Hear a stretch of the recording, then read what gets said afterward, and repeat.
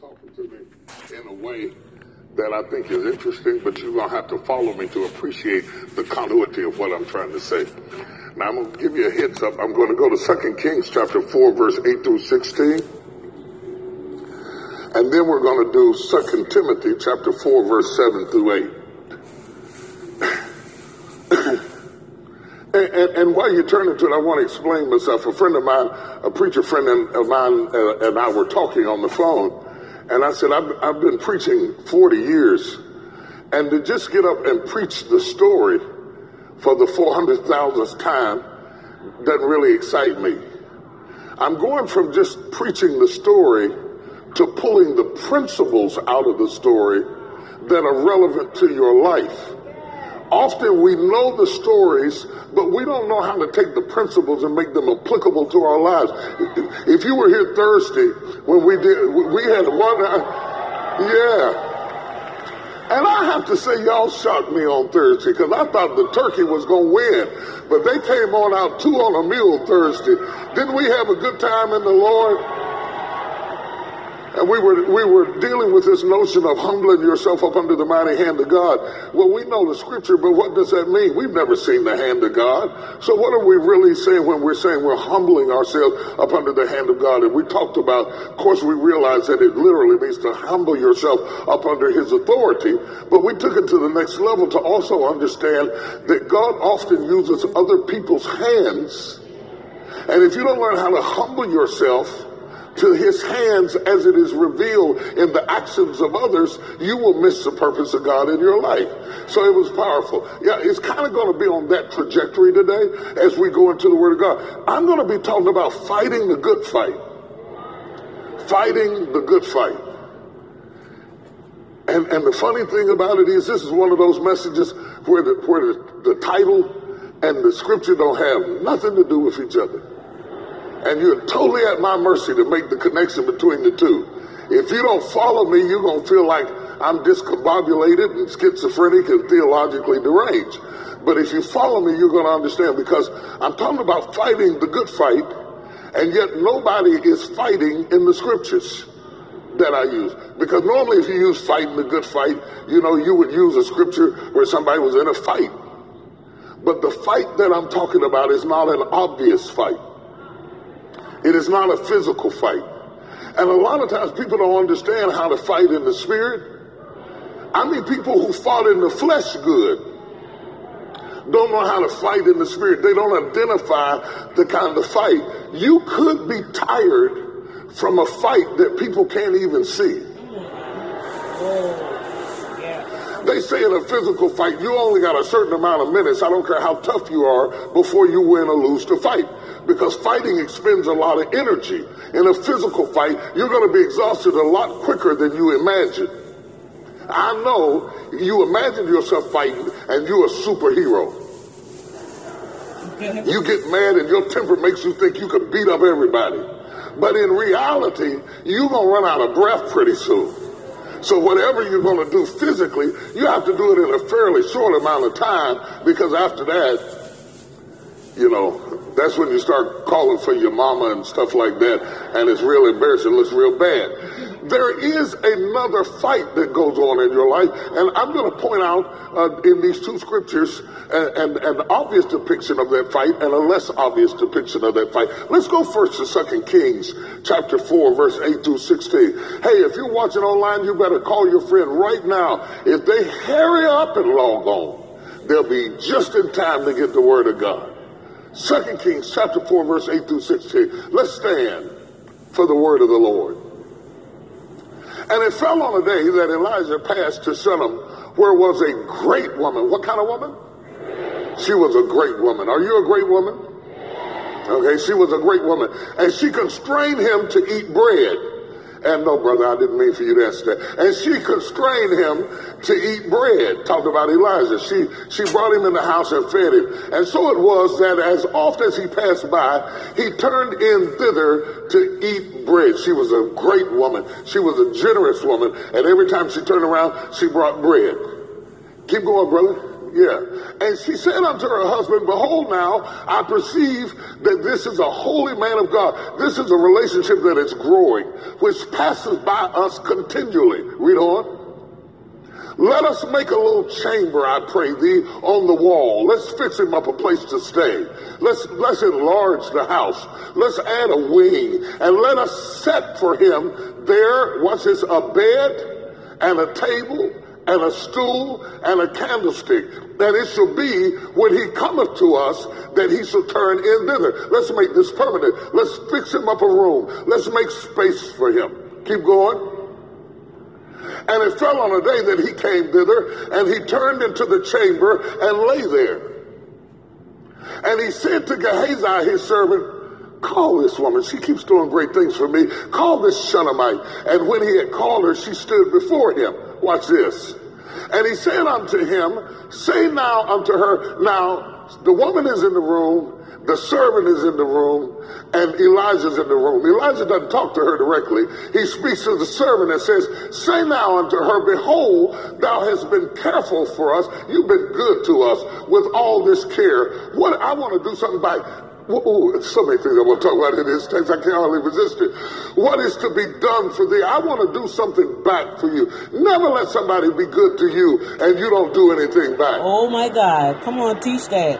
My God. You're not entitled to receive that blessing and do nothing back. Reciprocity is a part of your faith. Wow. What can I do for you? Yes. Wouldst thou be spoken for to the king or to the captain of the host?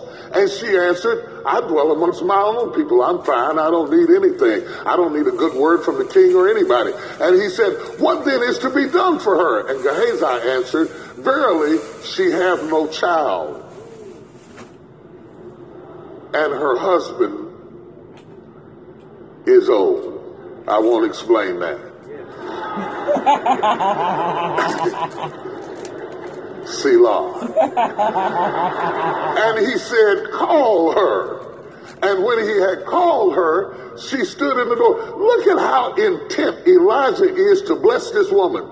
This is her second trip back in the room. He is trying to find a way to give back to her. Why is that important? If she has sown into him and he doesn't find a way to reciprocate, he breaks a spiritual law. Ooh. Whoa. You can never just receive from people and not give anything back. Whoa. It's illegal. It's irresponsible. Whoa. It's inappropriate. You break a kingdom law. I could talk about that all day. I'm not even talking about this, but I can talk about that all day. And he said, about this season, according to the time of life, thou shalt embrace a son. Now, we know she didn't have a son. We know she didn't have a son. She had money. When the Bible says she's a great woman, it meant that she was well off. Okay. And we also know that she was well off enough that she could afford to build a room for a visitor. Come on now. Whoa. That's well off. Yeah. I come visit you and eat a couple of pieces of chicken a couple of times, and I come back the third time, and you got a wing added on to your house just for me. That's pretty good. Come on, somebody. And he says to her, I'm looking for a way to bless you. I tried to bring your name up to the king. You didn't want it. I tried to use my influence to extend a favor. You said, I'm good. I don't need anything. I had to search to find a place in your life of deficiency. I finally found a place. Okay. You don't have a child, and your husband is old. And none of your checks, your MasterCard, your American Express, your Visa, nor your Discover can buy this. There are some blessings that money can't buy. Oh, y'all don't hear what I'm preach saying. That thing now. That's what I'm talking about. Favor, come on. And he said, because I am a man of God. Yes. He said, by this time next year, or about this season means by this time next year. Next year, okay. According to the time of life, whoa, thou shalt embrace a son. You're going to get the thing that you could not give yourself. If I walked over to you and told you by this time next year, you're going to get the thing that you could not give yourself. Yes, Lord. Hallelujah. How would you react? Hallelujah. Glory. Hallelujah. Glory. Hallelujah. You don't understand. Yes. The Bible says she perceived him to be a man of God. Yes. This woman so believed in his ministry, she has built a wing on her house.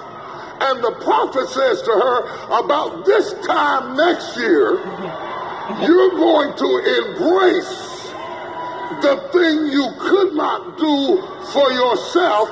If you believe that word, how would you react? Yes, glory, hallelujah. Glory, hallelujah. Hallelujah. That's the way I thought she should react. Yes, Lord, hallelujah. But instead, she says, no, my Lord, thou man of God. Why would you say no? Okay. Why would you say no? Do not lie unto thy handmaid. That's not, thank you. I'm going to the next, stay with me. I got something for you this morning. I'm telling you. 2 Timothy 4:7-8. Here, Paul has written to Timothy at the end of his life, and he says to him, I have fought a good fight. I have finished my course. Okay. I have kept the faith. Okay. Henceforth there is laid up for me a crown of righteousness. Okay. Which the Lord, the righteous judge, shall give me at that day. Yes, Lord. And not to me only, but unto all them also that love his appearing. Okay. Go back to that 7th verse for a minute. I have fought a good fight. I have fought a good fight. I have fought a good fight. Wait a minute. I know a lot about Paul. I know his original name was Saul. I know he was of the tribe of Benjamin. I know that he was a member of the Sanhedrin court. I know that he spoke in several different languages. I know that he had some type of physical infirmity that made it difficult for him to get around. I know that he was blind on the road to Damascus. I know that he ended up being led by the people who he was leading. I know that there was nothing beautiful about him. I know that he was long-winded.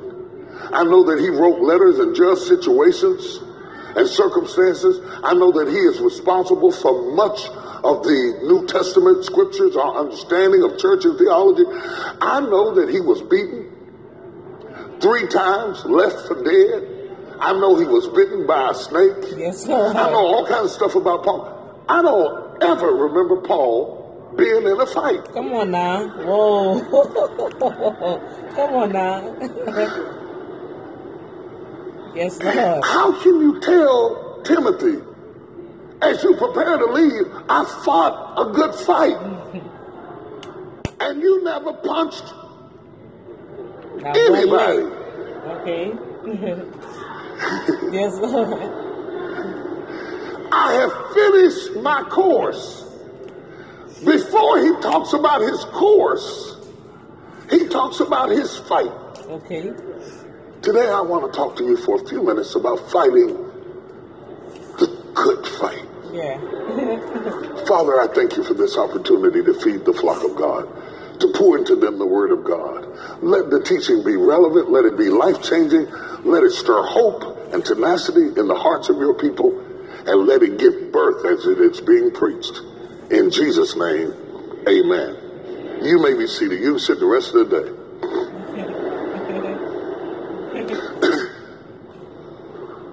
I tell you where I got started. I'm gonna take you on this little journey. Okay.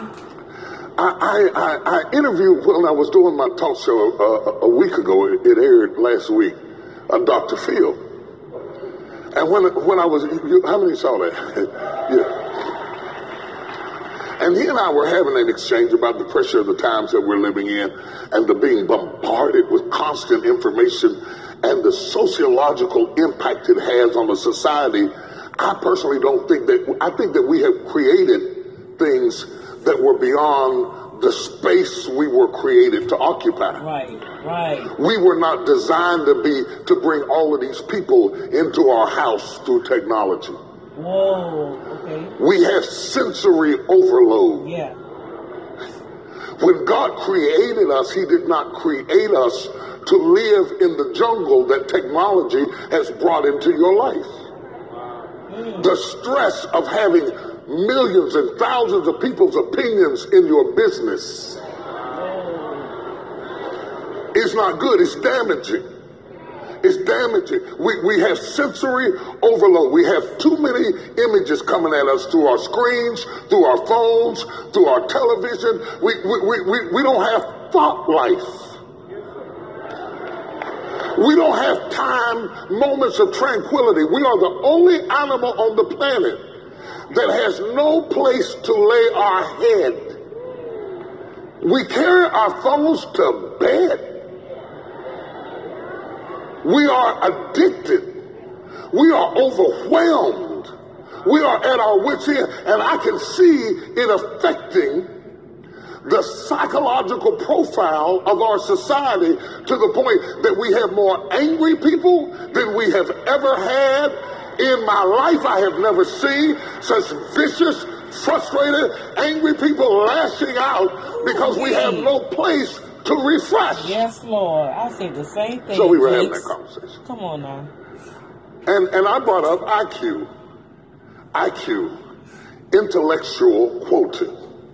Our intellectual quotient tells us not how smart you are, but the space you have. Okay, how much hard drive you have, how strong your database is to be able to absorb information. We don't all have the same intellectual quotient. When you think of quotient, think of quota. We don't all have the same database. We don't have enough space intellectually. We're not all the same. Some people they just have more capacity. My wife remembers stuff so good, it makes me feel like I got Alzheimer's. I hate to get into an argument with her because I can't even remember what happened. Oh yeah, you had on a blue tie. You were standing there, and you had on your brown jacket, and I would fight back if I could remember. IQ, space. She made space for the man of God. Space. Everybody doesn't have the same amount of space. Some people, sometimes you are wanting things from people intellectually that they don't have. I can't be smarter than I am. Wow. You're beyond my quota. Wow. And my intellectual quotient does not accommodate the challenge before me. That's why you ought not to ask for things that are beyond your competency. Okay. Oh. David said, I do not fool with things that are too high for me. Yeah. You got to be honest enough and not let your ego carry you beyond your IQ. Come on now. Whoa.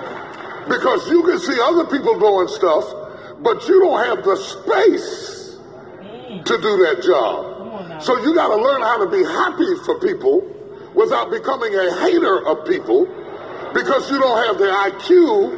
Enjoy. Their IQ is God's gift to you. Whoa, okay. Glory to God. Come on now. That's good. God gave them smart to bless you. And there you are competing with the gift he gave you. Whoa. Because your ego will not allow you to appreciate the fact that some folk just got it like that. IQ. So here I was talking about IQ. And then I started going a little deeper because over the years, I've gone beyond IQ to EQ. Emotional quotient.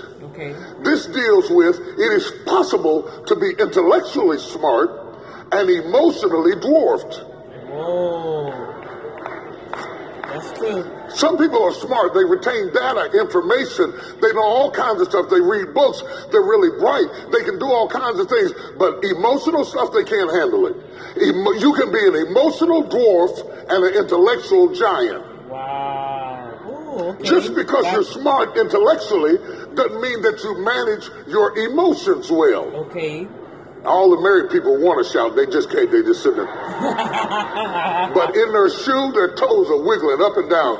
Because you don't know till you get involved with somebody how emotionally stable they are. Yeah. Now, you can tell that they're smart, but you don't know that they're crazy. I'm teasing. For real. You know she was good looking, 36, 24, 36. And you remember them numbers vividly in your head. And you don't know that old 36, 24, 36 is an emotional terrorist until after the wedding is over. And then you go home with somebody who's crying and can't tell you why, mad at you but can't give you a reason. How do you negotiate with somebody who doesn't even know why they're upset in the first place? Don't say nothing, just keep looking straight ahead. Act like you don't know nothing about what I'm talking about. Their emotional quotient can be developed, but is often learned through what they grew up around. So if their house, I don't have time to get in there. If their house was emotionally on a 10 and everybody said what they thought, and I just got to speak my mind, and I'm just like my mother, that's what's wrong. You're just like your mother. And they need to be emotionally developed, which is a sign of maturity. I won't go fully into it. Some people don't have much emotional capacity. So you're wanting something from them that they don't have space to give you. So you keep saying, I need more. And they keep saying, I'm giving you everything I got. And you keep saying, I need more. And they keep saying, I'm giving you everything I got. And what you don't understand, they're not lying. Your need does not determine my space. Come on now. Oh, that was worth the trip all by itself. Yeah, buddy. No need. Come on now. EQ Come on. versus IQ. Bringing those two things together is very important. You want to be just as intellectually mature as you are emotionally and vice versa. Sometimes God will give you a job that you are qualified to do, but because of your emotional skills, you are hard to work with. You can do the work, but you can't work with anybody. We hired you because we saw your IQ, but we got to live with your EQ.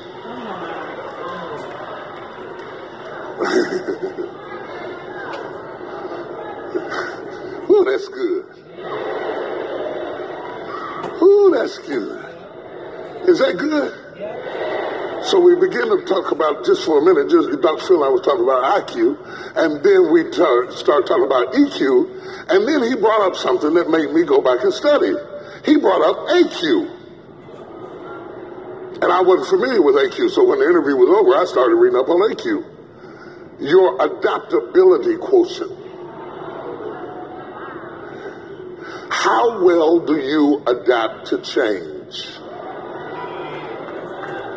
Some people are good long as you don't move them. Everything's fine, just don't move anything because I cannot adapt well, I do not adjust well, I do not change well, I do not stir well. Now, adaptability, how well do you adapt determines how far you can go. Amen. Do you adapt well? Come on now. And that's where I'm going to build my case. That's where I'm going to build my case. Your adaptability quotient. Adapting to change. Adapting to situations. Bless me, Lord. I want to grow. I want to develop. I want everything you have for me. But don't change nothing. Come on now. Oh, there it is. There it is. Yep. No. Do you want the promises of God? Yeah, but. Come on. Don't disrupt my life. See, that's what people don't understand. Wow. Come on. I'm going to still do the same thing, but then you know God will. It was the biggest mistake, well, maybe not the biggest, but one of the biggest mistakes I made as a parent. I wanted my children to walk with God. I wanted them to come to know Jesus. I wanted them to have a real faith experience. I wanted them to accept him as their Lord and Savior, but I wanted him to save somebody who wasn't drowning. Oh, okay. I asked him to save them, but I didn't want them to drown.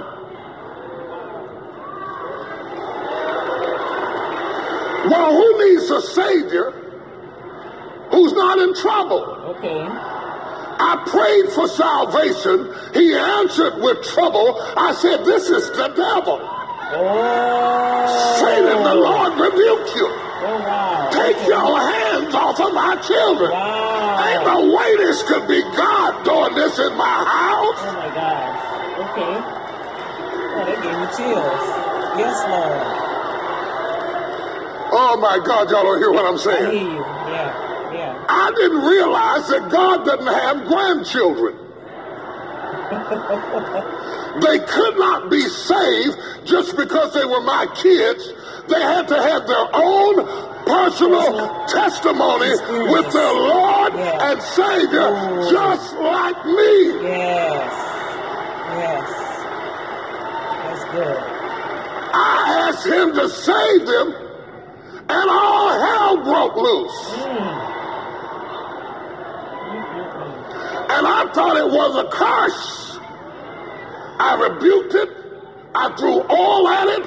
I spoke in tongues about it. I cried about it. A couple of times I cussed about it. That's good, James. Come on now. Preach. I said, all that spiritual stuff ain't working. You ain't going to come in my house.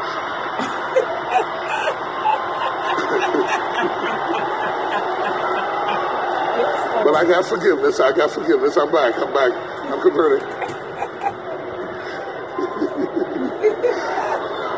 Tell the truth, brother. Tell the truth. He disrupted my house. Okay. Answering my prayer.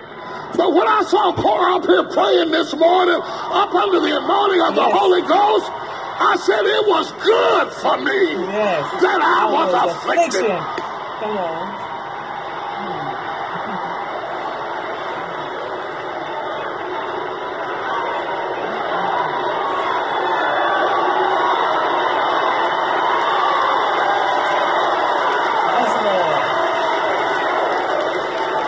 Look at your neighbor and say, God is up to something in your life.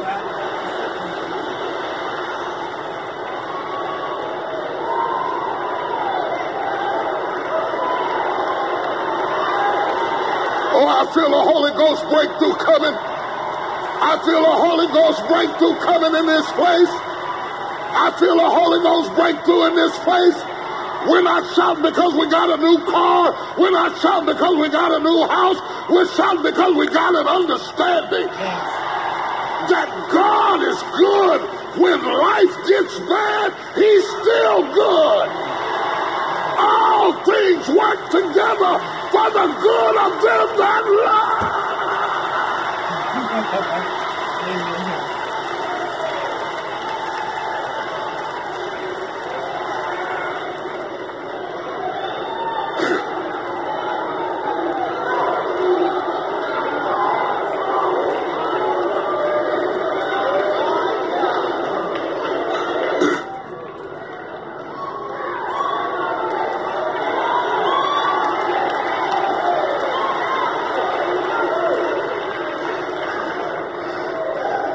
Your AQ may have more to do with how far God can use you than anything that we've ever taught you about.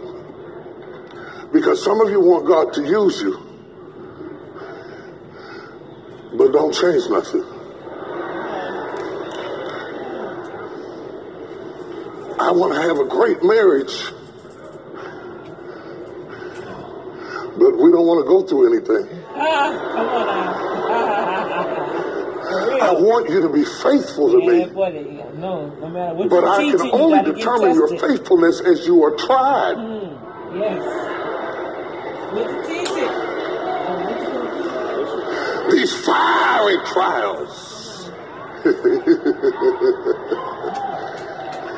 Lord, I want you to take me to the next level, but I'm scared of heights.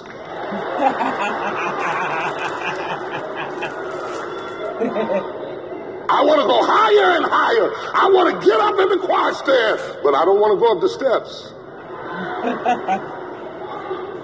How can I get to the choir stand without going up steps?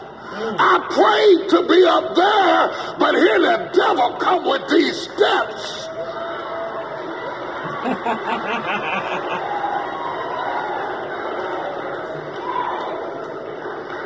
Okay.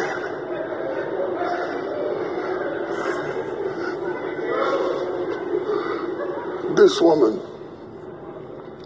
this Shunammite woman, this great woman, is very interesting. Can I come down here and talk to you? It's very interesting that Elijah, in the space of 2 to 3 chapters, brings before us 2 women. One woman is in the middle of a famine, and she is broke. She's lost everything. She only has a handful of meal. Her need of Elijah's ministry is obvious. Because you know poor people need Jesus.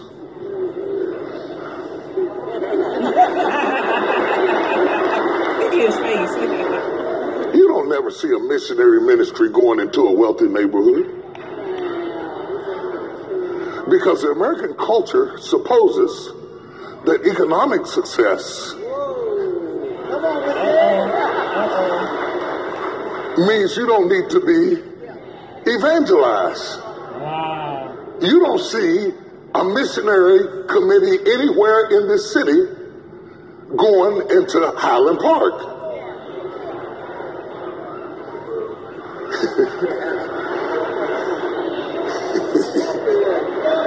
We got quiet in here. People don't even witness to rich people. Whoa. When was the last time you talked to your doctor about Jesus? Whoa. But you gave that homeless man a tract and said, "Oh, brother, I'm praying for you. Oh, bless God, that Jesus loves you with the love of the Lord." I understand why he went to the poor woman's house. She was down to her last handful of meal. She was about to bake the cake and die. We know she needs the Lord. But the Shunammite woman, she was a great woman. She had it going on. Okay. Why in the world does God send the prophet to somebody who is profitable? Okay.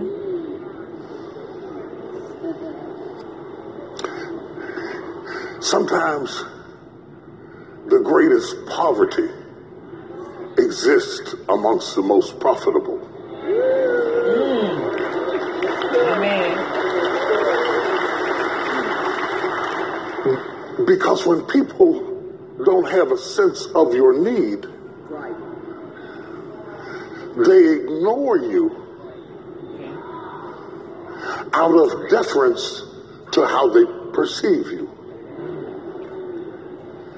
People don't comfort hard workers because they say, "That's just you." Okay.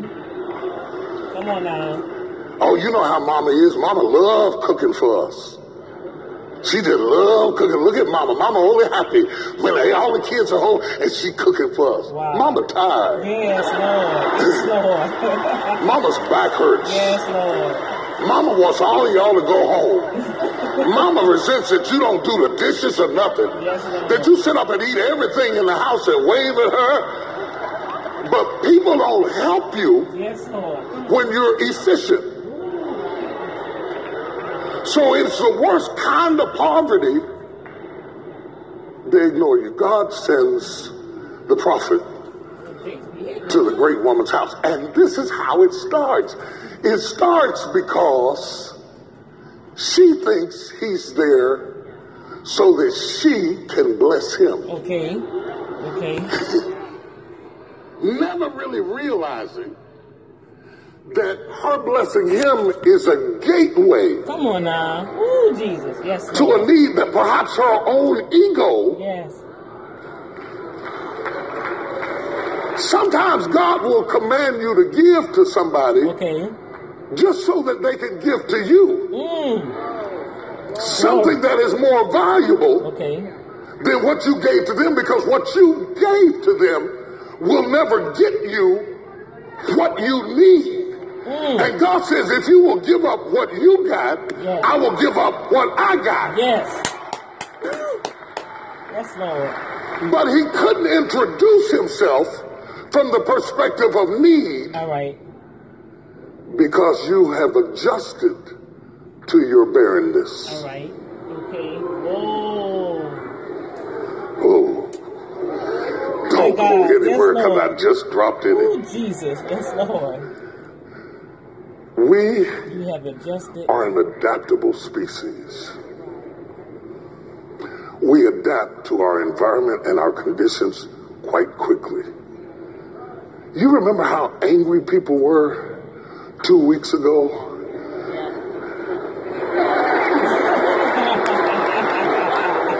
You remember how everybody was crying and gonna die, and they were falling out and fainting and acting like Donald Trump is president and the world cannot go forward? Have you noticed over the last 2 weeks how the marches stopped? And people started thinking, well, okay. Yeah, I'm talking about you.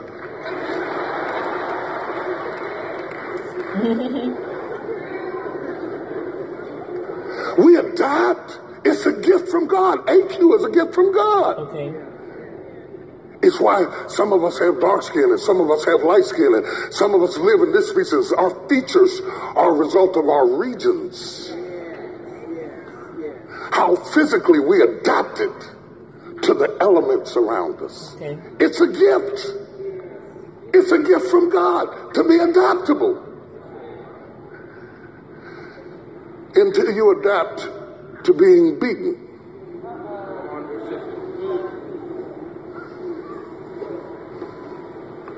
Or you adapt to being burdened. Or you adapt to being unhappy. Or you adapt to being lonely.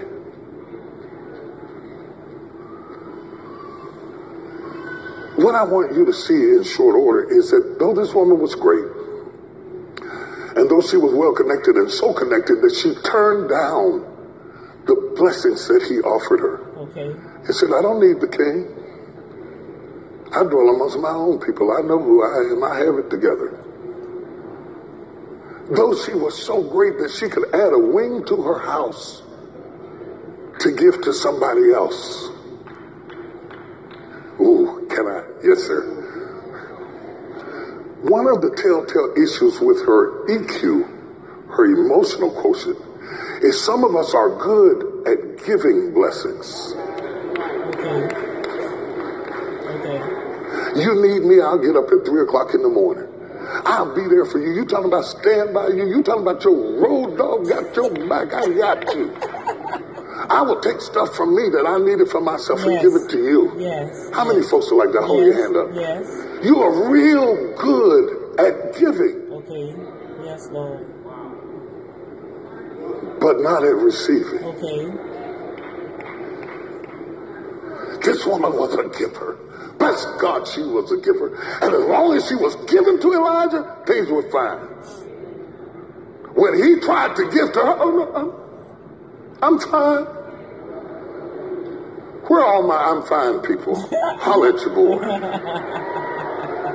How you doing? I'm fine. Okay. I'm fine. I'm fine. She's an I'm fine woman. And she looks like she's fine. And her house looks like she's fine. Amen. And her clothes looks like she's fine. But she's not fine. You'd be shocked at the people sitting in this church who look like they're fine. They smell like they're fine. Yes, Lord. They drove in here like they're fine. But they're not fine. This woman didn't even bring up the fact that she had no child. Whoa. Because when you get into this emotional conundrum, you don't bring it up that you have a need Okay. to anybody. Right. Right. Not even to you. Right. Because part of adapting to something is developing a new normal. Okay. So it's normal to be neglected. Wow. Wow. Oh, Lord. I don't want to be It's like normal to give to people who don't give back to you. that. Wow. That's normal. I'm tired. It takes a lot of strength to need. Whoa. It takes a lot of strength to want. Okay. It takes courage to be vulnerable enough to say, I matter. Yes. Yes. Yes. I need this. Hallelujah. She was good at giving because you need. But to admit, I need is humbling. Oh, God forbid that I need something. And what I'm trying to do is to bring her IQ and EQ and AQ into alignment Okay. where she feels safe enough to say, I need something. I need you. That's a sign of health. Jesus avoided people who had no need. He that hungers and thirsts after righteousness shall be filled. You know what made the miracle with the 5,000 happen? I need. Somebody had to say, I'm hungry. You preaching good, preacher, but I'm hungry. Brother could use a piece of chicken up in this mud. How about that?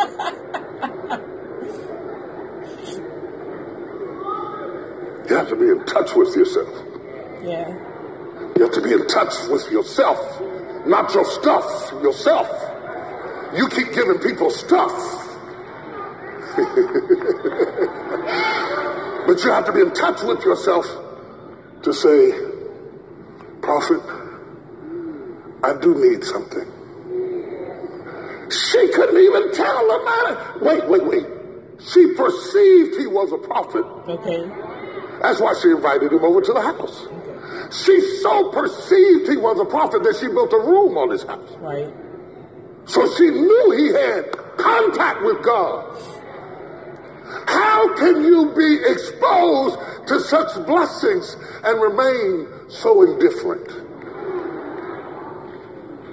It's like the kids who ate grandma's pound cake till she died and never got the recipe. Whoa. So wait a minute. I want to go back to this perceived thing for a minute. Can I talk about that for a minute? Because it's a great opportunity to show you something. A ministry can only function to the level of its perception. Okay. Amen.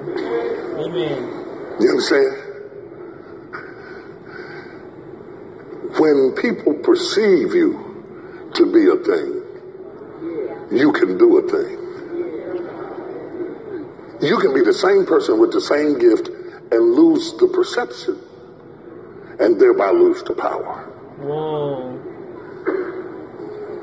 You understand what I'm saying? Jesus said there were some cities he could do no great works in. Right. Because they did not perceive him to be A prophet. a man of God. People's perception is what causes you to flow. Okay. Okay. Amen. I just want to throw that at you. There is nothing as powerful as walking into a room where you are perceived to be something. It releases an entirely different dimension of your gift as opposed to walking into a room of skeptics. Okay. Yeah. Okay. Wow. Her perception releases power.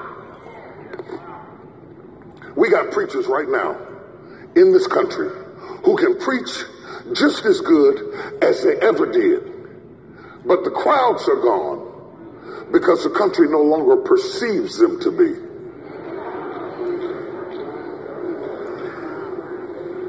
The man is there, the anointing is there, the gift is there. I'll prove the anointing was there. He was making the mistake while you perceived him to be a man of God. It's only when you found out about it that he ceased to be able to bless you. Is that more about him or is it about your perception? Okay.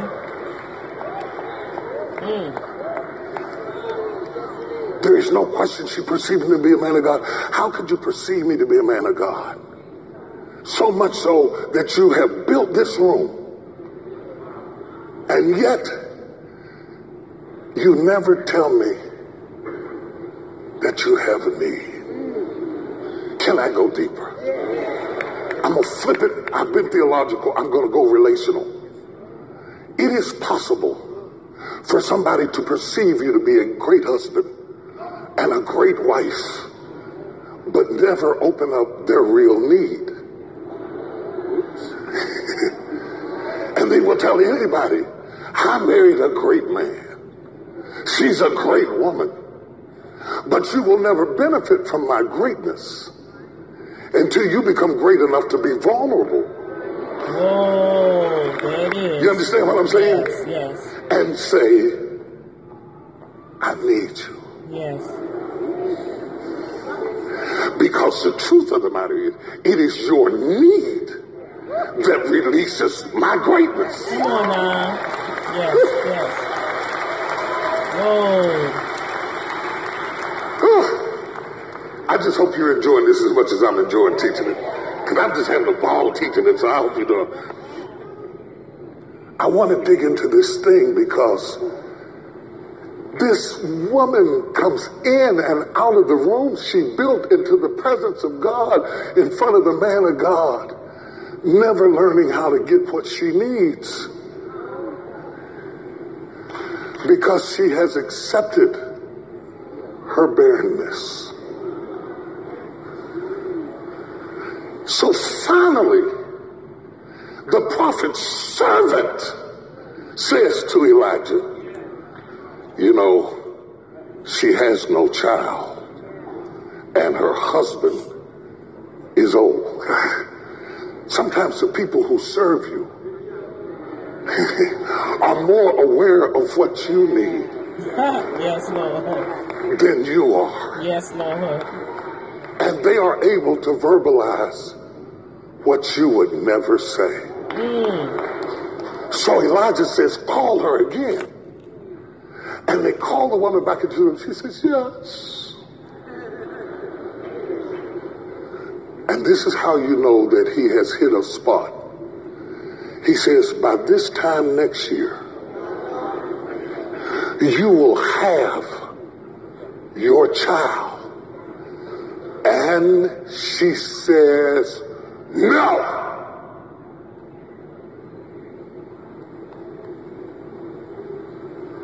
Don't start that.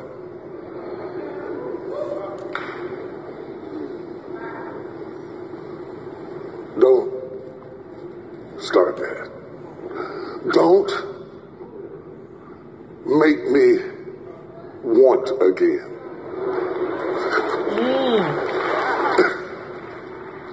Don't. Oh my God, this is so powerful, you guys. I'm about to go to to a segment, the second episode, okay, because the time is running out. I pray that y'all been enjoying this awesome word by T.J. Jakes. And this is an on-time word for everything that we have been doing here on the Anchor platform. This is Dr. D with the Boom Factor, and I will be able to send you the next one, okay?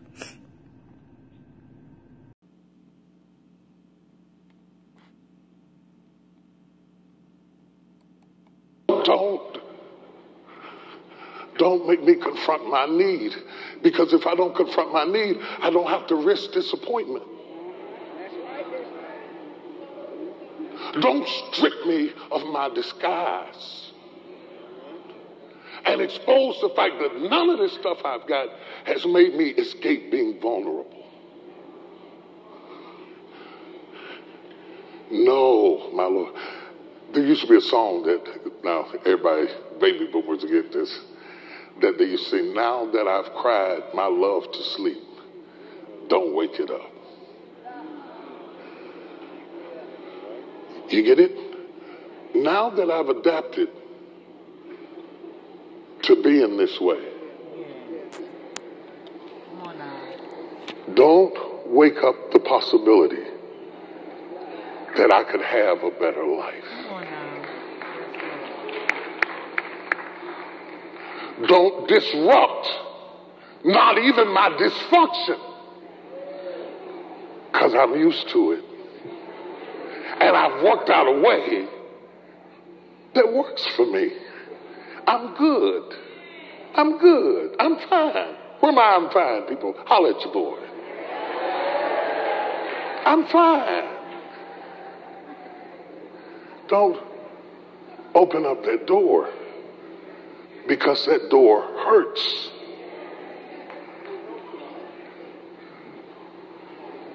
It hurts to want.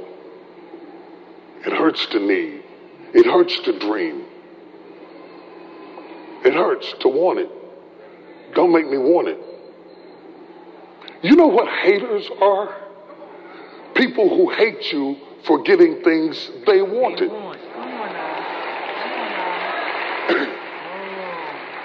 Because your getting it reminds them that it's possible. Come on now. So they have to make something wrong with you. Because it is easier to say, I guess they do have a lot of people, they don't teach the word. They don't stand for nothing. It's easier to process that than to say, why am I not growing? Come on now. Come on.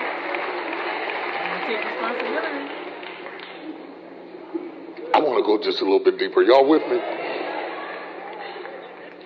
I was shocked that she would say no. Anytime somebody offers you something good and you say no, either with your lips or your actions, you are showing that your AQ is dwarfed.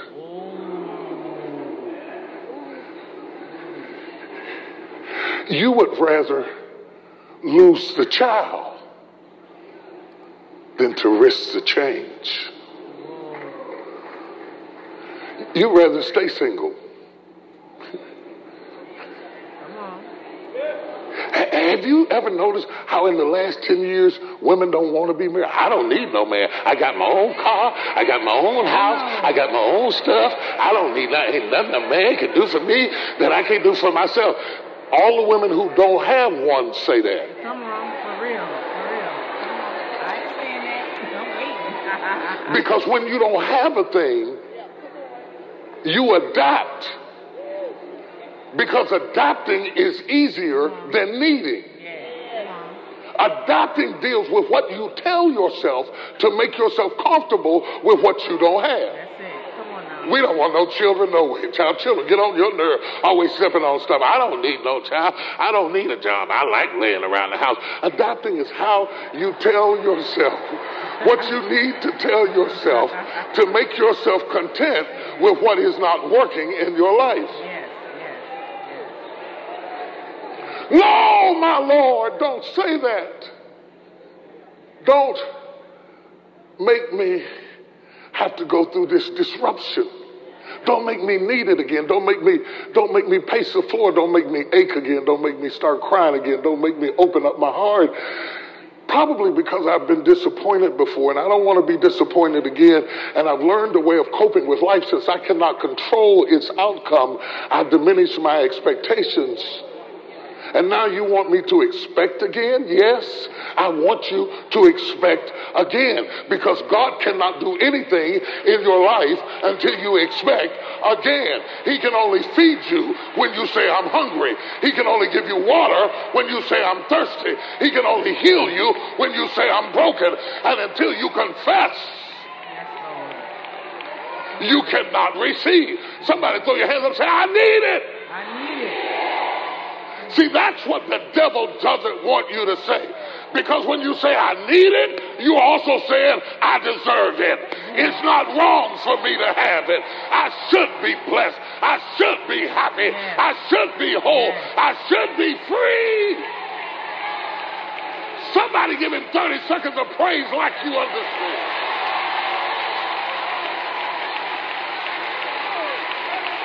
Yeah.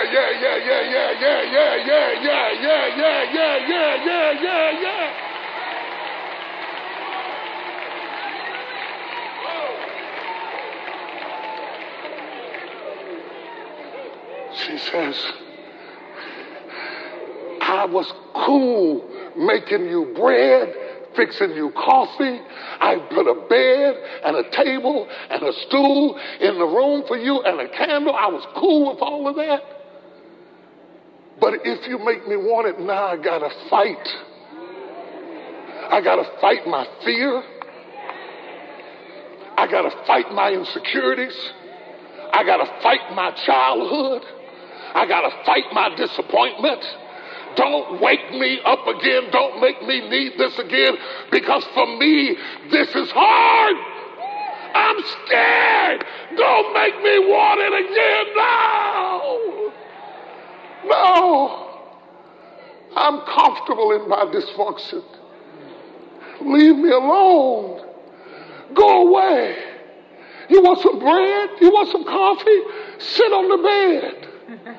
Sit on the bed, get you some rest. Don't start messing with me. I liked it when the light was on you. Don't shine the light on me. Because then I have to admit that I'm not as great as you thought.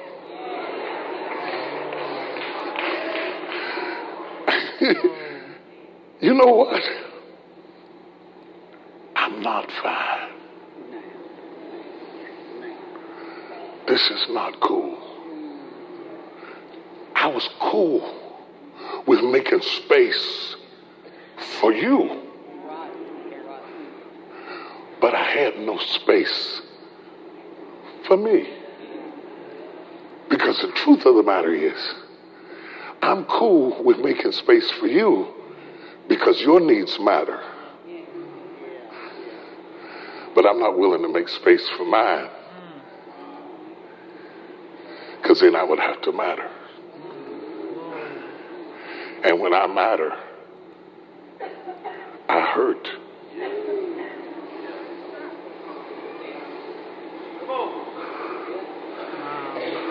This is the fight of her faith. Don't make me believe again. Because believing hurts. And believing means I have to fight back everything that I have arranged. And the fact of the matter is that whenever God gives you a word, it will always be disruptive. Whenever God gives you a word, it will always be disruptive. It will always mess up your plans. It will always rearrange your life. It will always challenge your limitations. Don't give me a word. Don't speak to me, because I'm settled like this. I don't mind visiting the Potter's house. But don't give me a word that makes me join, because my friends don't go to that church, and it would be disruptive for me to explain why a person like me goes to a church like that. I'll come and give a good offering. Help those people. Encourage that ministry. Bless God. I can't admit that I need. This is the fight of your faith. How could Paul say, I fought a good fight, and he never threw a punch? Because every day of your life is a fight. Every day of your life is a fight. How many know I'm right about it? Every day of your life is a fight. To fight your fear, your worry, your anxiety, your intimidation, your insecurity, your vulnerability, to fight. See, I have long since outgrown trying to fight what you think. I really don't care what you think. I don't mean to be disrespectful. I don't mean to be rude. But I have found out that I am not destroyed by what you think. I am destroyed by what... Come on now. Come on, teach that. Glory to God. I don't have to waste time trying to manage what you think. What you think about me is none of my business. The problem is not what you think about me. I'm fighting what I think about me. Oh, come on, Holy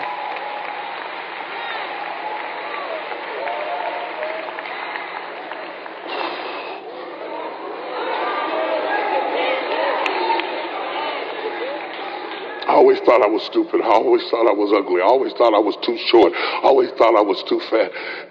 I'm fighting what I think about me. Don't make me think that I could have had more than I got. Don't make me think that I missed it somewhere, that I majored on the minor and that I missed what I needed. Don't make me think that my life could have been fuller or richer, because I no longer have the space, capacity, room to evolve. My AQ is weak. I've adapted to something that is beneath me. And the fight of faith is to readapt to what is in front of me.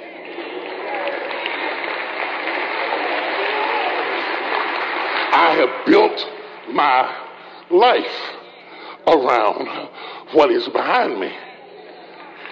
And then you come in here preaching what is in front of me. Preach it to those other people. I gave you the room so you could preach to them. I gave you the bed so you could preach to them. I gave you the stool so you could preach. Don't preach to me. I'm good. I'm fine.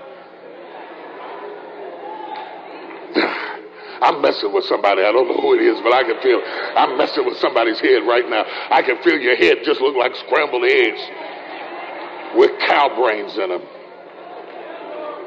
You got to be 70 to know something about brains. So she says, no.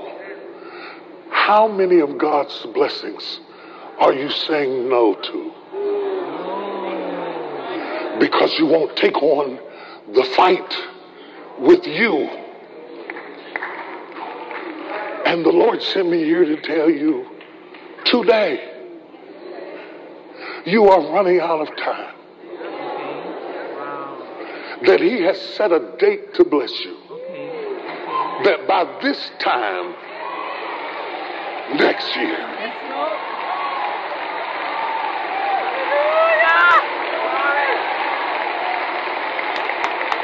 by this time next year, by this time next year, by this time next year, by this time next year, by this time next year, by this time next year, by this time, by this time, by this time, by this time next year.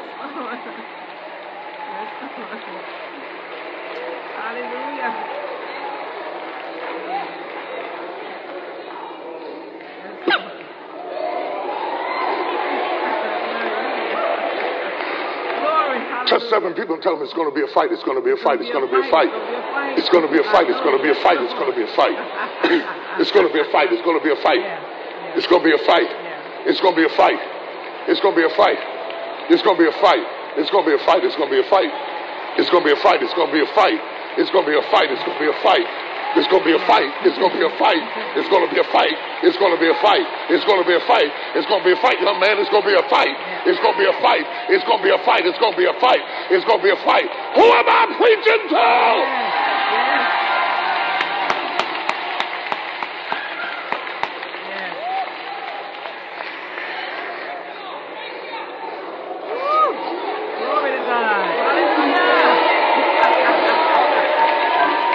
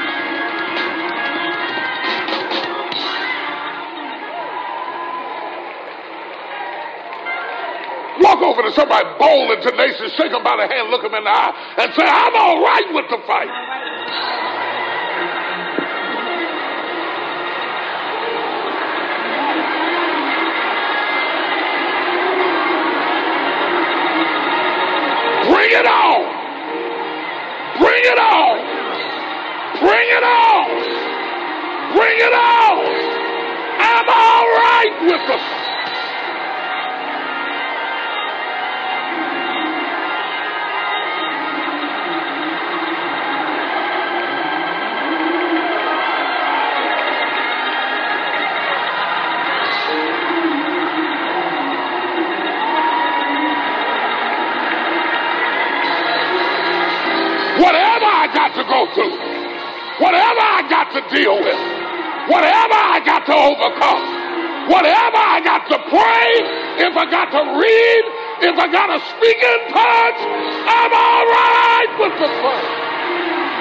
I'm all right with the fight. Let her rip.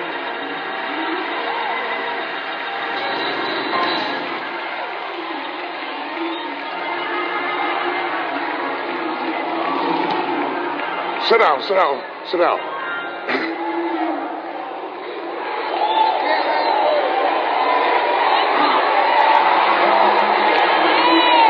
I double dare you to mean it. I double dog dare you to mean it.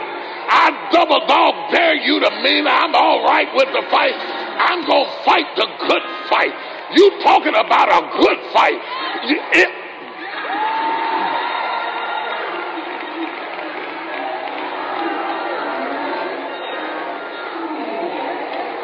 Okay, I'm going to show you one more thing, and this is it. I'm going to show you. Oh, I feel deliverance in here. High five somebody, say, I'm all right with the fight. I'm all right with the fight. I'm all right with the fight. Come on,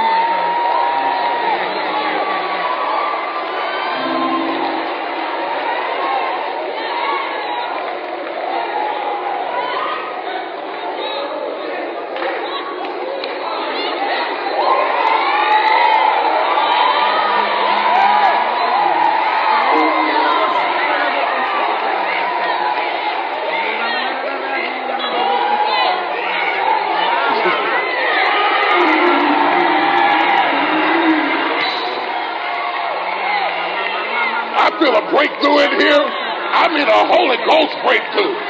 I mean a supernatural breakthrough in here.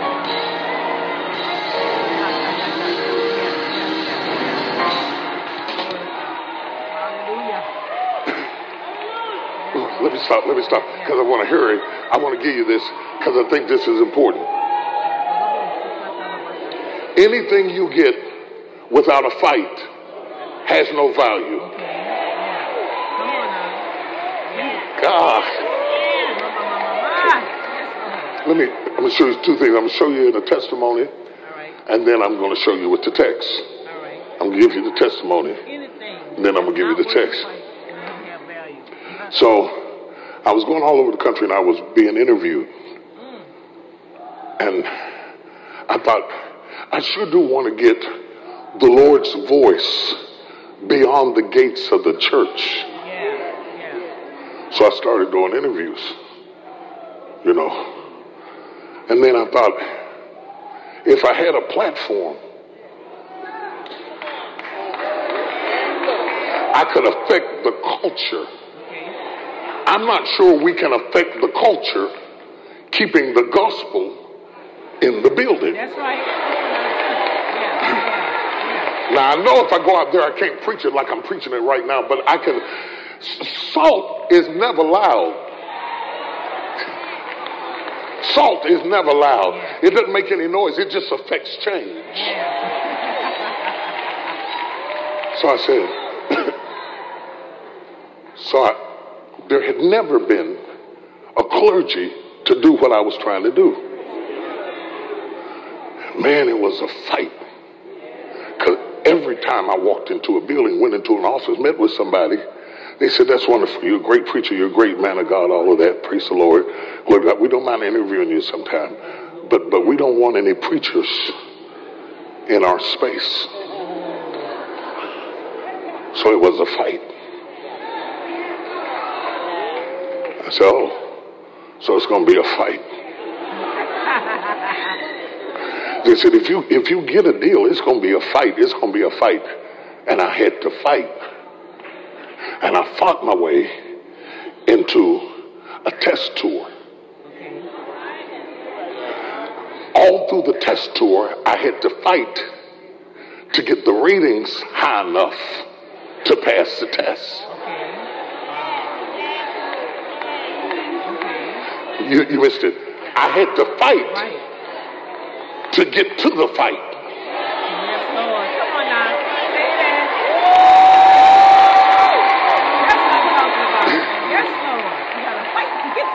had to fight to get the deal. Yeah. I had to fight to get the chance to be considered. So I had to fight the fight to get the opportunity to get the test. Come on now. And now I'm in the test. And the test is a fight. Yes. Because I got to get the ratings up high enough that when the test is over, I get the contract. So the fight to get the deal brought me to the fight to get the test. And the fight to get the test brought me to a full-time contract. And now I'm having to fight. Hey, come on now. What I'm teaching you is important. Yes, yes. You think that as soon as I get through fighting, I'm going to sit down. No, it's a fight. But the reward for winning the fight It's to continue to fight. Come on now. Confirm that word. Confirm is it, a bro. fight. Come on now. You're just fighting on the next level. Yeah. Slap your neighbor and say, I'm fighting on the next level. Fighting on the next level. Oh, that's confirming. Thank you, Jesus. I know what I'm talking about. Yes. It's always a fight. Yes. If you don't become all right with the fight, Come on. then you're disqualified from the opportunity. Yes, Lord. Because the only reward you get for winning the fight is a fight.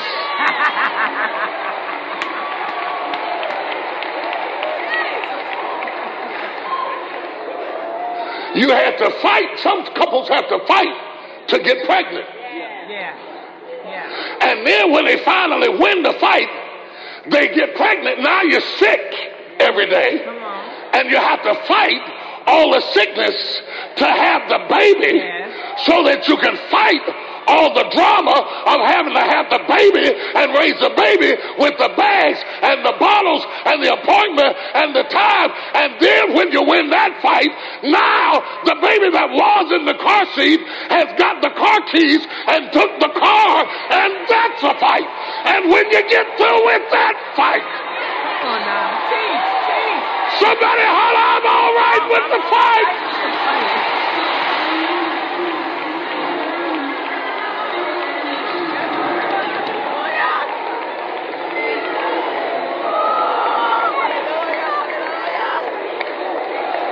Sit down, I'm going to show you this. I'm going to show you this. I'm going to show you this. You know you have won the fight when you earn the right to compete on the next level.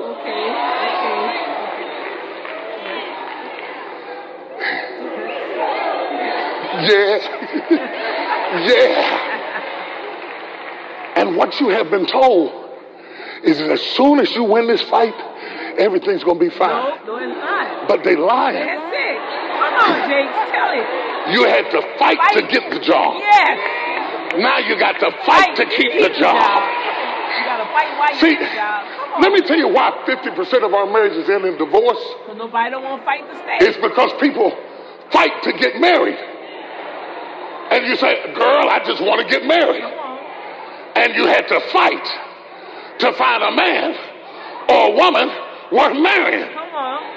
And so you're in the fight and you fought to get him.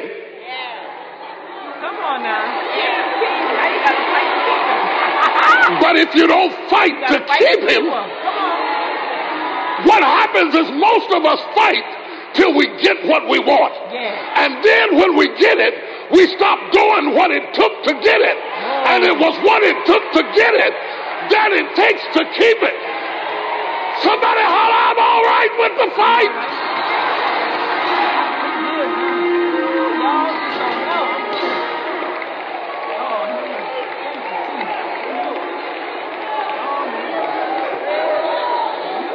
Your problem is, once you accomplish something, you stop fighting. Yes, come on. Because you think that the victory, the reward for the fight, is some kind of trophy.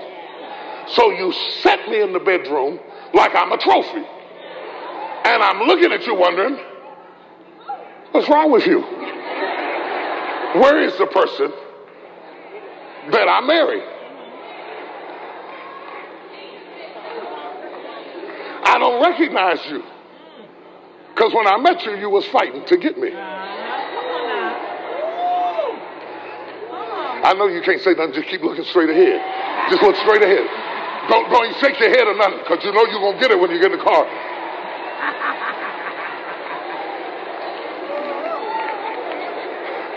If you're all right with the fight, God will open up the windows of heaven and pour you out a blessing you don't have room enough to receive. I'm going to show you this one quick thing, and I'm out.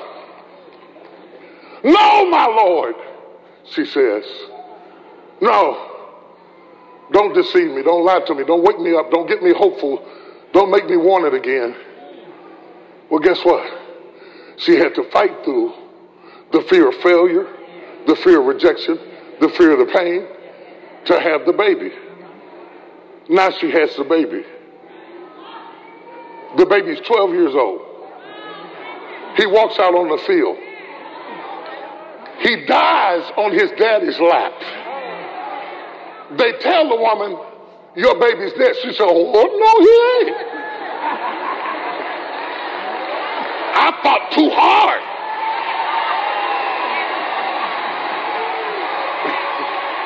I fought too hard to let the devil take my blessing away from me. This woman snatches the baby out of his daddy's lap, jumps on a horse. She said, I'm a fighter now. Touch your neighbor, say, I'm a fighter now. I know how to fight. I know how to fight. I know what to fight. I know where to fight. I know exactly where to go to break the yoke in my life. Devil, you should have killed me when I didn't know how to fight. But the devil is a lie. Greater is he.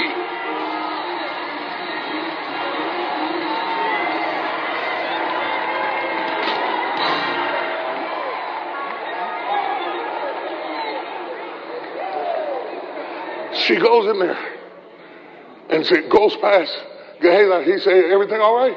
She said, it's fine. You know why she said it's fine? I'm all right with the fight.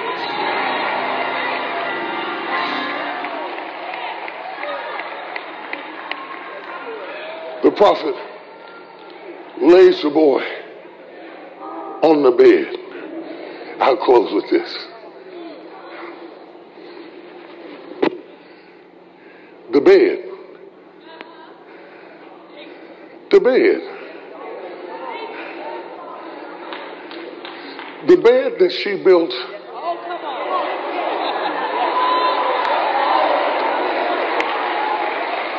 for the prophet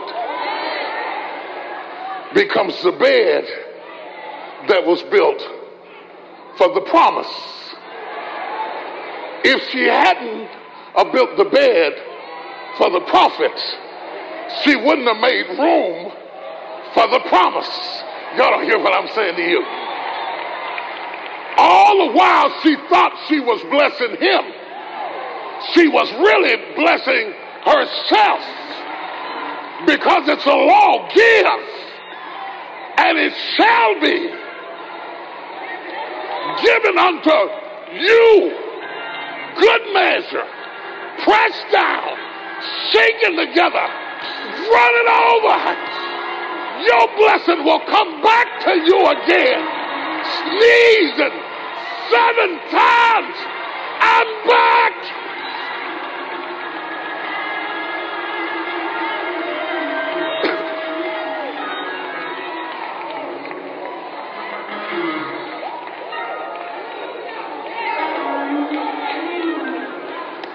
You give to the ministry. You sow in the ministry. You love the ministry. You want to see other people get saved, get help, get healed, get whole. Never knowing that your heart would be broken, your life would be challenged, your kids would be in trouble, and the bed that you built for others becomes the same place where you can bring your dream.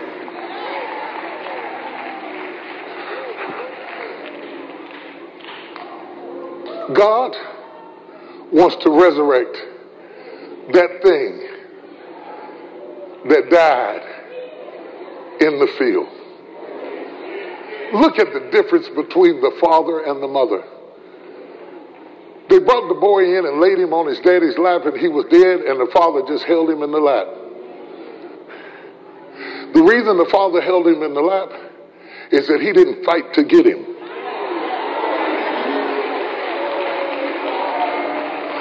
You will not fight to keep what you did not fight to get.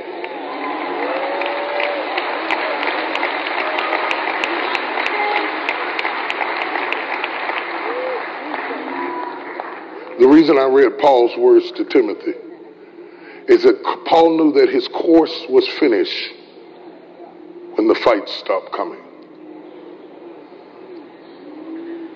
I fought a good fight.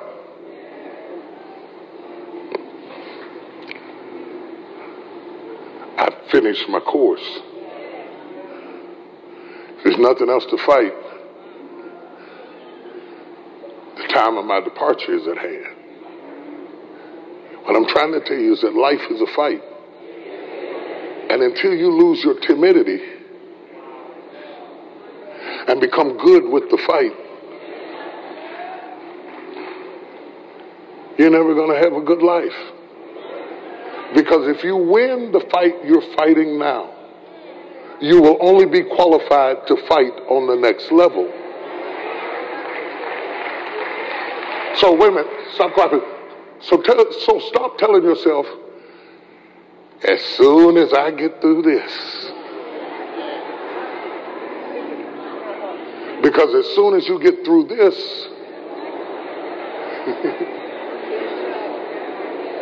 stand to your feet.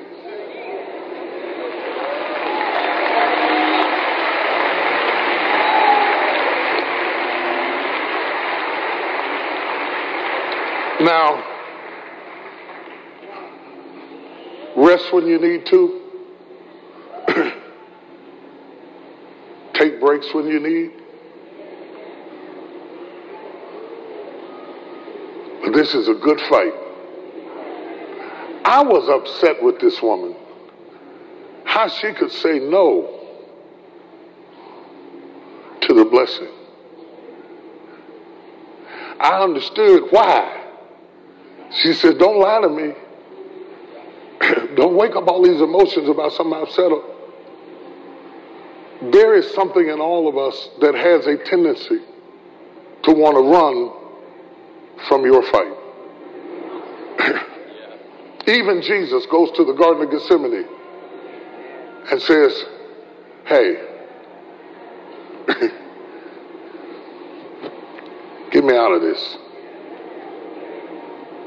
Pass this bitter cup from me. I was reading when I was studying about AQ, adaptability quotients. It said, it was talking about in corporations. The best hires you can make are people who are adaptable because they evolve with you. The worst hire you can make is somebody who has good IQ, good EQ, and no AQ. That means they're good for where you are, but they're not good for where you're going, and they don't have the adaptability to transition over into your vision. So I started researching, can adaptability grow? And the answer comes back, yes, if the person is willing to adapt. A, some people are not willing. No, my Lord. And B, if there is something in front of them that is important enough to make them want to adapt. The Bible said that Jesus despised the cross, but for the joy that was set before him, he endured it. Because he said, if I got to go through this to get to that, go ahead, drive the nails in my hands. I'm good with the fight. I'm good with the fight. I could call 10,000 angels, but I'm good with the fight. I already showed you that I could swallow up a whole platoon of your soldiers. I could have swallowed up the guy that was trying to nail me to the cross. But I'm good with the fight. If you stop feeling sorry for yourself and say, I'm good with this fight, whatever it takes, Whatever I got to do, whatever it costs what it costs. I will challenge my limitations. I'm going all the way for the joy that is set before me. Paul tells us when the crown comes. He says the crown comes when the fights stop. Henceforth, there is a crown laid up for me. The problem with us is that we want the crowns too soon.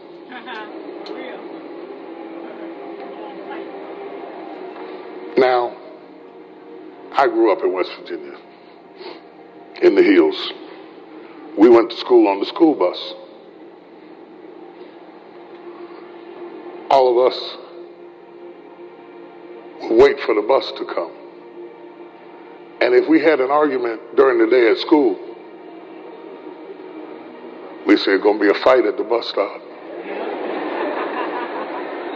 It would go all through school. We're going to fight at the bus stop.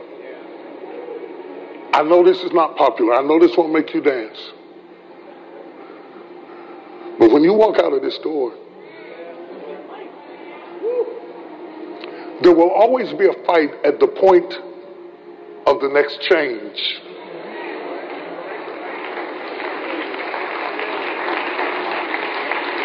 You come in here to get prepared for the fight. You cannot live in here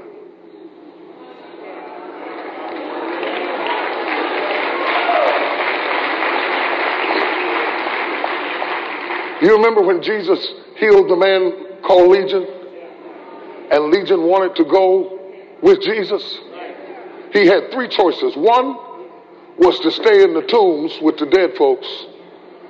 Two, to go with Jesus and avoid home. And three, go back home. Jesus told him, the one who healed him, go home. Don't run from your fight. I didn't heal you for you to run from your fight. Go back in the neighborhood where you were frothing at the mouth. Go back to the woman who had you locked up because you couldn't handle it. Go back into the situation where all hell is broken loose, and that will be your testimony. Wow. Look what he did for me. Look what he did for me. Look what he did for me.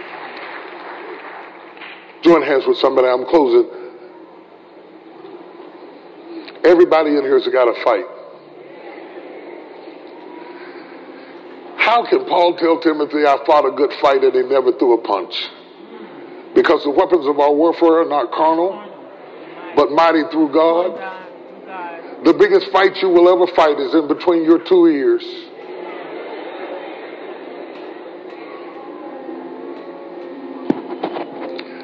And I don't know how this ministered to you, but it really ministered to me.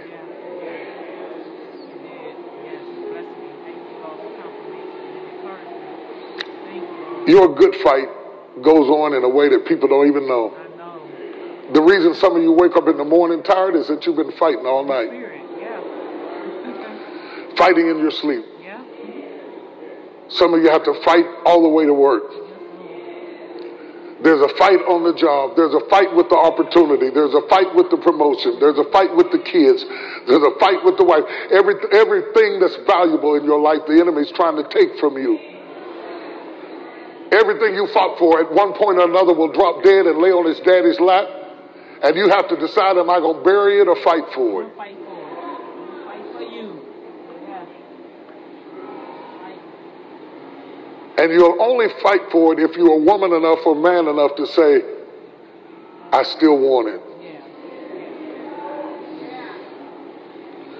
If you tell yourself, I don't need it, it don't make any difference, I'm good, I'm fine, you'll never be the warrior God called you to be.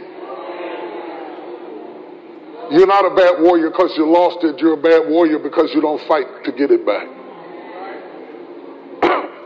Many are the afflictions of the righteous, but the Lord delivers them out of them all. If it's not this, it's going to be that. If it's not that, it's going to be the other. If it's not that, it's going to be something else. You got to be good with it. You got to learn whatever state I'm in therewith to be content.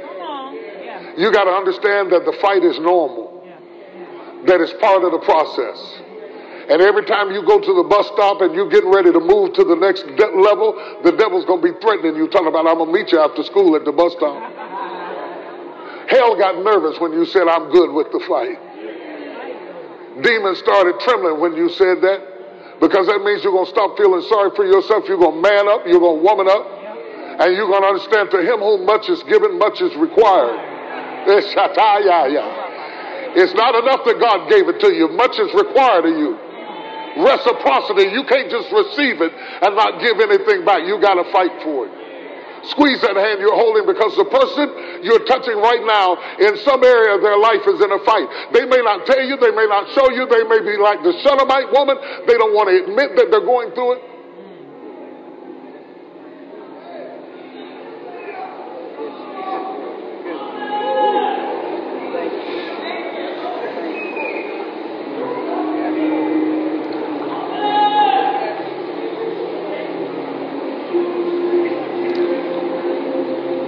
Timothy, I fought a good fight.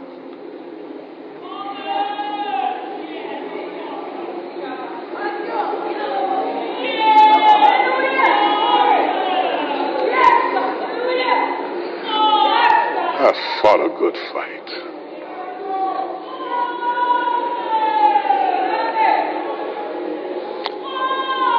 I had to fight for everything I got.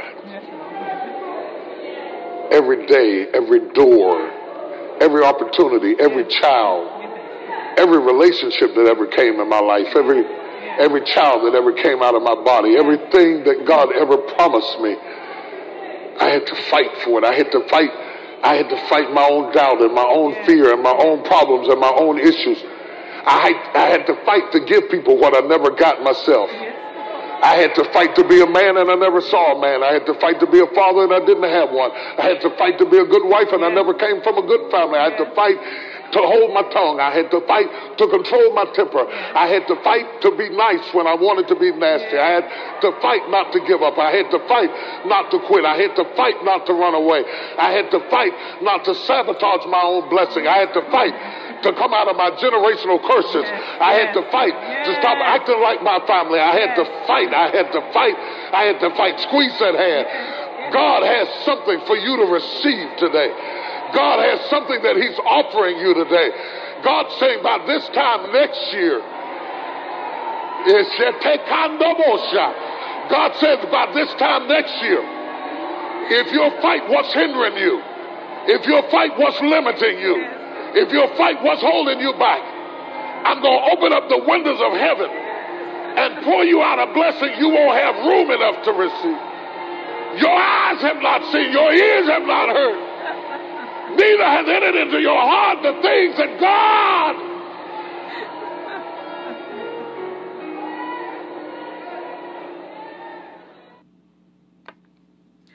Hallelujah. Hallelujah. Hallelujah. Oh, thank you, Lord.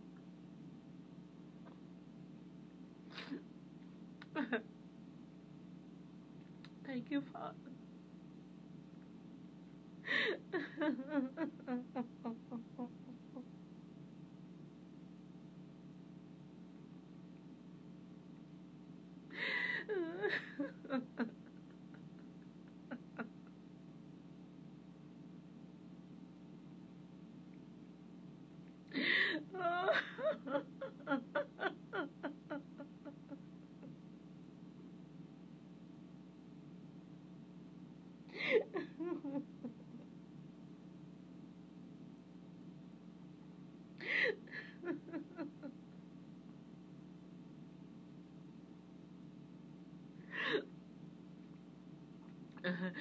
Thank you, Father. Thank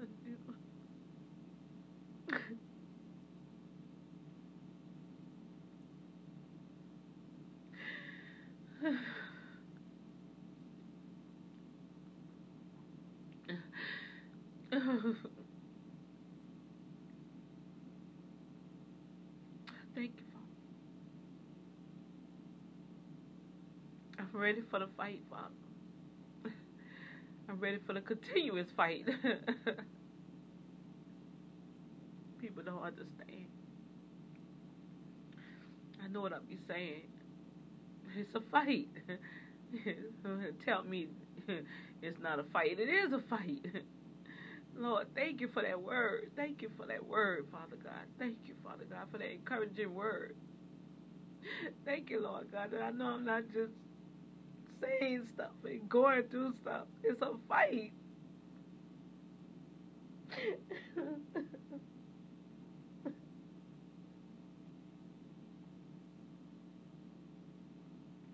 It's a fight to get where I'm at now. It's a fight to stay where I'm at. It's a fight for me to get to where God is taking me. It's a fight. I got it. I got it. It's a fight.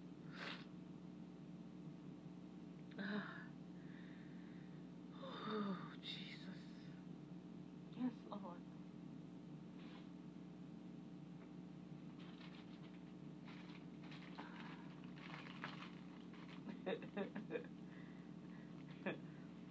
Boy, I tell you.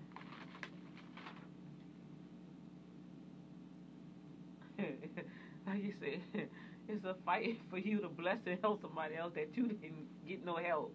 Oh, Lord Jesus, that's the biggest fight. Lord, you want me to do what? Help what? Do what? Oh, Lord. Hey, love. Y'all outside? No, are you at your office? Yeah, I'm at the office. Okay, so I can come there then because I think she's still at home. Oh, she texted me and said she was en route, so okay, you can come on here. Okay. Okay, love. Bye. Oh my God. Mm-hmm.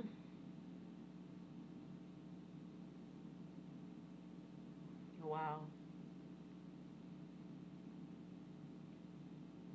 Daddy, just give me the strategies. Just give me the wisdom and give me the understanding to structure the strategies to go forward. I'm ready for the fight. I receive my angels to help me with this fight of faith. And I'm grateful for where I'm at. I thank you.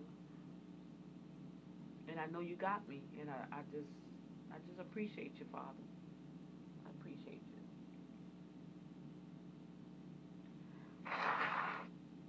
Oh, boy. Oh, boy. I needed that. I needed that release. I needed that word. Whew. I needed that, Lord. You know just what we need when we need it, Daddy. I tell you.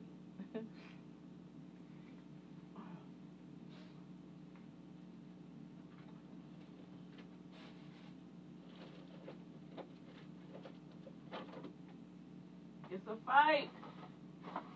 Have to fight the good fight of faith.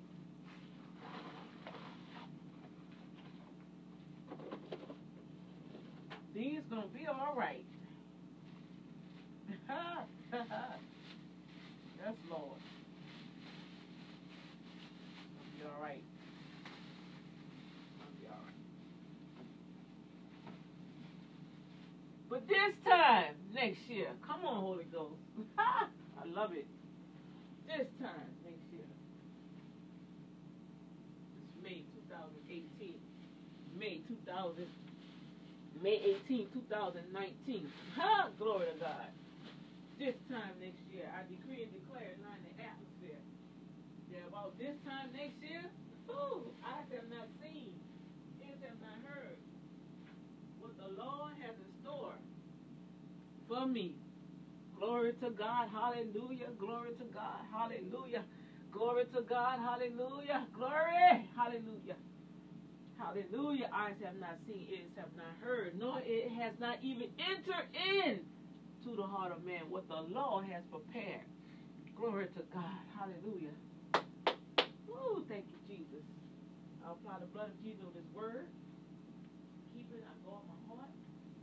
Where the enemy won't steal this word, but it will accomplish, it will come forth, it will do what it needs to do. In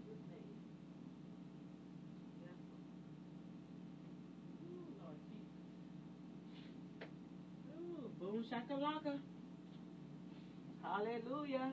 Oh, Lord. This thing's still recording. Blood of Jesus.